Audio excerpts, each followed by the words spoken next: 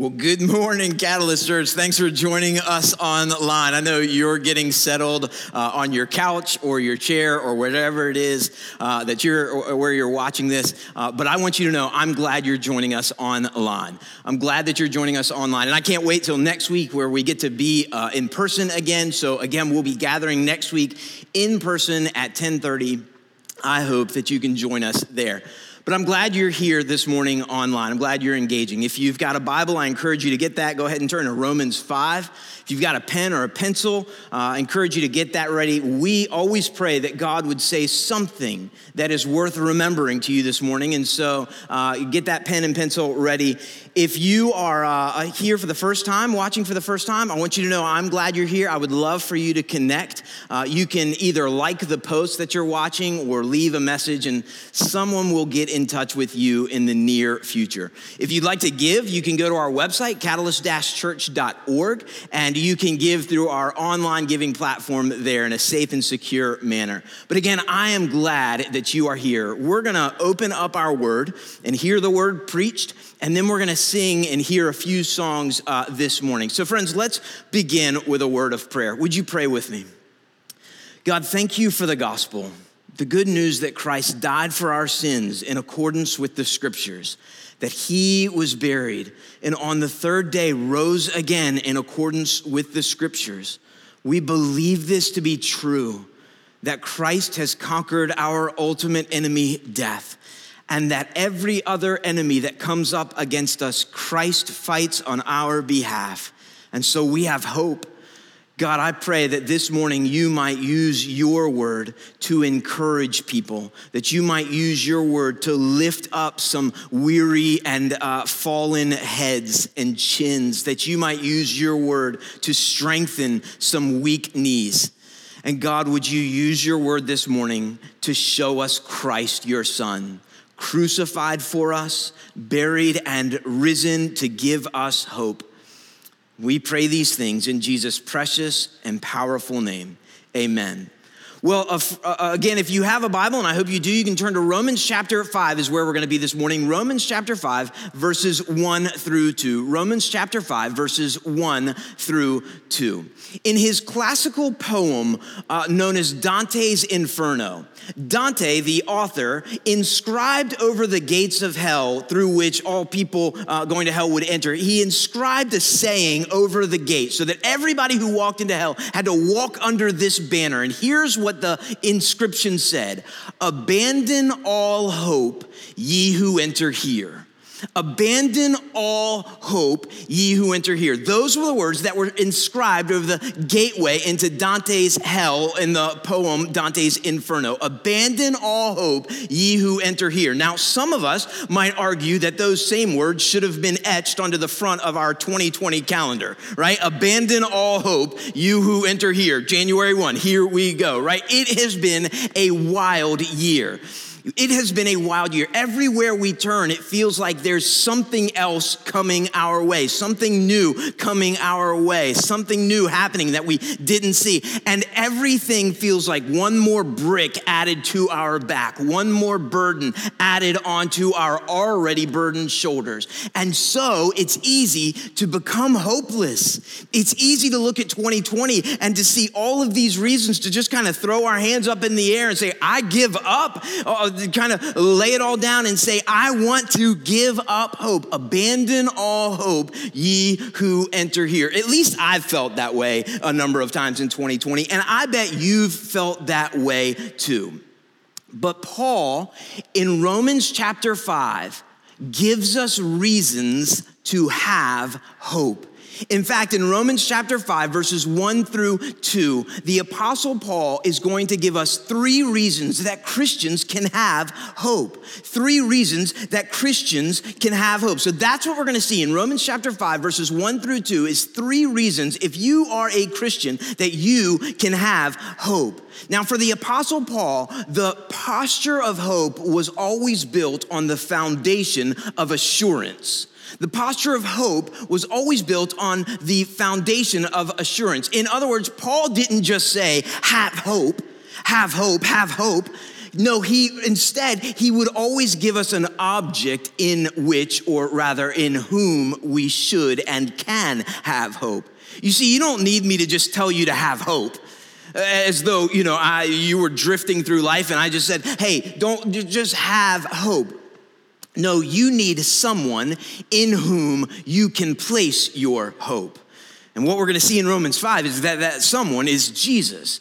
You don't just need me to tell you to have hope. You need an object. You need someone in whom you can place that hope. For me to tell you to just have hope without telling you who you should place that hope in is like me telling you to have a strong grip on a rubber ducky while you're bouncing down the river headed towards Niagara Falls, right? It might keep you buoyant for a moment.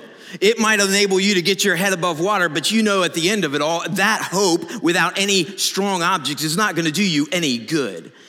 Rather, in Christ, we have a strong object that gives us a secure hope.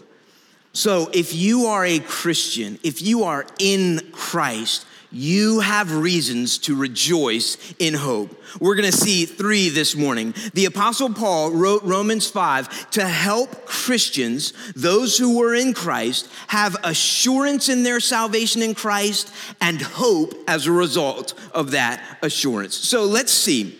Romans chapter 5, verses 1 through 2, we're going to see 3 reasons that we can have hope. Number 1, you can have hope if you are in Christ. You can have hope because you have peace with God. You have peace with God. Paul says this in Romans chapter 5, verse 1. He says, therefore, since we have been justified by faith, we have peace with God through our Lord Jesus Christ. Paul explains that this peace that gives us hope only and always comes through our Lord Jesus Christ. He has just spent 4 chapters, the first 4 chapters in Romans, explaining that outside of Christ, we are at war with God. Outside of Christ, we don't have peace with God. We have conflict with God. We are at war with God. And so when we talk about having peace with God that gives us hope, I don't just mean a peace that is tranquil. And so we don't need to get upset or bent out of shape when our circumstances don't go our way. That's not the peace we're talking about here. No, we're talking about a different peace with God. James Boyce, one commentator, puts it this way. He says, the idea here is not that we are upset in our life circumstances and therefore need to become more trusting and more tranquil, though that may be the case, but rather that we have been at war with God and he with us because of our sin, and that peace has nevertheless been provided for us by God if we have been justified through faith in Jesus Christ. Christian, you can have hope because you have peace with God. You have peace with God. And Paul makes it clear, you have that peace with God through Jesus Christ. There's no other way that you can have that hope. There's no other way that you can have that peace. You must be in Christ. So Paul uses that phrase, justification by faith. Faith is the means by which we grab hold of Christ, who is not a rubber ducky as we bounce towards Niagara Falls. No, he is a sure and steady anchor. He is a strong Savior, and we grab hold of Christ by faith. This is the grounds of our hope. We have hope not because our circumstances are going to get better, but because we have a sure and steady Savior. Paul never roots our hope in our circumstances, but always in our Savior. We can have hope not because we have ease in our circumstances, but because we have peace with God through Christ. Billy Graham has a famous message titled Peace with God. Peace with God, in which he explains that your sinful past puts you at war with God. It doesn't just mean that you've got a little dirt that you need to clean up. No, your sinful past puts you at war with God. The Bible calls it enmity. Enmity. And you can't change your past, but Christ can. All of the sins you've ever committed, Jesus paid for when he died on the cross. Paul elsewhere says that our record of debt against God has been canceled because of the blood of Christ. we have redemption through his blood. We who were God's enemies can be now at peace with God because of what Christ has done. So Billy Graham goes on to explain, how can we have this peace with God? Repenting and believing. Repenting means to turn away from our sin, to stop trusting ourselves and our self-righteousness, and to turn to Christ. That's the belief side of the coin, to trust in Christ. And so every person has to make the same decision. It's either the world and its pleasures and its gods and its promises of peace, or it's Christ. And so as you're watching this video, I wonder, which is it for you? Are you seeking peace in the world? Are you seeking peace in sin? You see, sin always promises us peace, but it's a check that can't be cashed. It's a promise that can't be fulfilled. Sin will always promise you peace, but it will leave you wanting. Only Christ can deliver that peace. And Paul says, since we have been justified by faith, we have peace with God through our Lord Jesus Christ. Which means you can be surrounded by chaos in your life, and you will be at times, but you can have peace with God in Christ. So is that you? Is that you? Are you in Christ? Do you have peace with God, even in the midst of the chaos that we know as 2020? So we can have hope if we are in Christ because, number one, we have peace with God. But not only do we have peace, we have access to God. That's the second point. We can have hope because we have peace with God. We can have hope because we have access to God. Paul goes on in verse 2 to say, through him, that is through Christ, we have also obtained access by faith, again, there's that phrase, by faith into this grace in which we stand. He says that not only do we have peace with God through Christ, we have access to God with Christ. It's not only that we are no longer at war with God, as though he's kind of said, okay, I'll end the war, but that's where it stops. No, Paul goes on to say, no, we actually have access to him. Have you ever felt like you were far from God? Like you didn't have access to God? Have you ever felt as though there were obstacles between you and God? Many of them you feel like you probably put in place yourself, right? But have you ever felt like there were obstacles between you and God? Paul says that if you are in Christ, all of the obstacles are removed. You have access to God. You have access to God. Throughout the Old Testament, we read as people came to worship that there were stops along the way. And so if you went to the temple, if you were not a Jew, if you were a Gentile, you would be allowed so far. But once you would reach a point that you weren't allowed to go beyond. And if you were a Jew, you would be allowed to go beyond that, but then you'd run into another obstacle, another stop point. And they'd say, okay, well, we've got some more stipulations where you can only, go further if this. And then you'd get a little further and you'd realize there's another obstacle. And you'd go a little further and there's another obstacle. And there were all of these obstacles that were meant to help us understand that God is holy and we are not. Now, God is no less holy now than he was then. But Christ has removed all of the obstacles. He has granted us access. We have redemption through his blood. Do you realize that no matter how chaotic 2020 gets, if you are in Christ, you have access to God the Father? Author and scholar Tim Keller asks the question this way. He says, what kind of person would have the audacity to wake up a king in the middle of the night for a cup of water? Only a child would have that kind of audacity. Keller goes on to explain, believer, you have that kind of access with God, your Father. 2:30 in the morning and you wake up and you're worried about something. You can open up his door and ask him for a glass of water. You, because of Christ, have access with God. Some theologians describe it this way. In the courtroom, we've been justified with God. That is, we were guilty before God, but because of Christ, we've been made innocent. So in the courtroom, we've been forgiven. Our record of debt has been wiped clean. We don't need to worry about punishment anymore because the punishment that was ours was laid on Christ. And so we have peace with God, right? But these theologians will go on to explain that, Christian, you're not meant to stay in the courtroom. You're meant to move on to the family room. And that's exactly what God does. He adopts us as sons and daughters in Christ. And he says, yes, you've been forgiven, but don't stay in the courtroom. Come into the family room. Theologian J.I. Packer said, if you want to know whether or not you really know God, ask this question: do you know him as Father? Do you know him as Father? So, Christian, if you have access to God in Christ, think about that. It means that you can have hope in any circumstances. There is no situation in which you don't have access to God in Christ. It's not possible.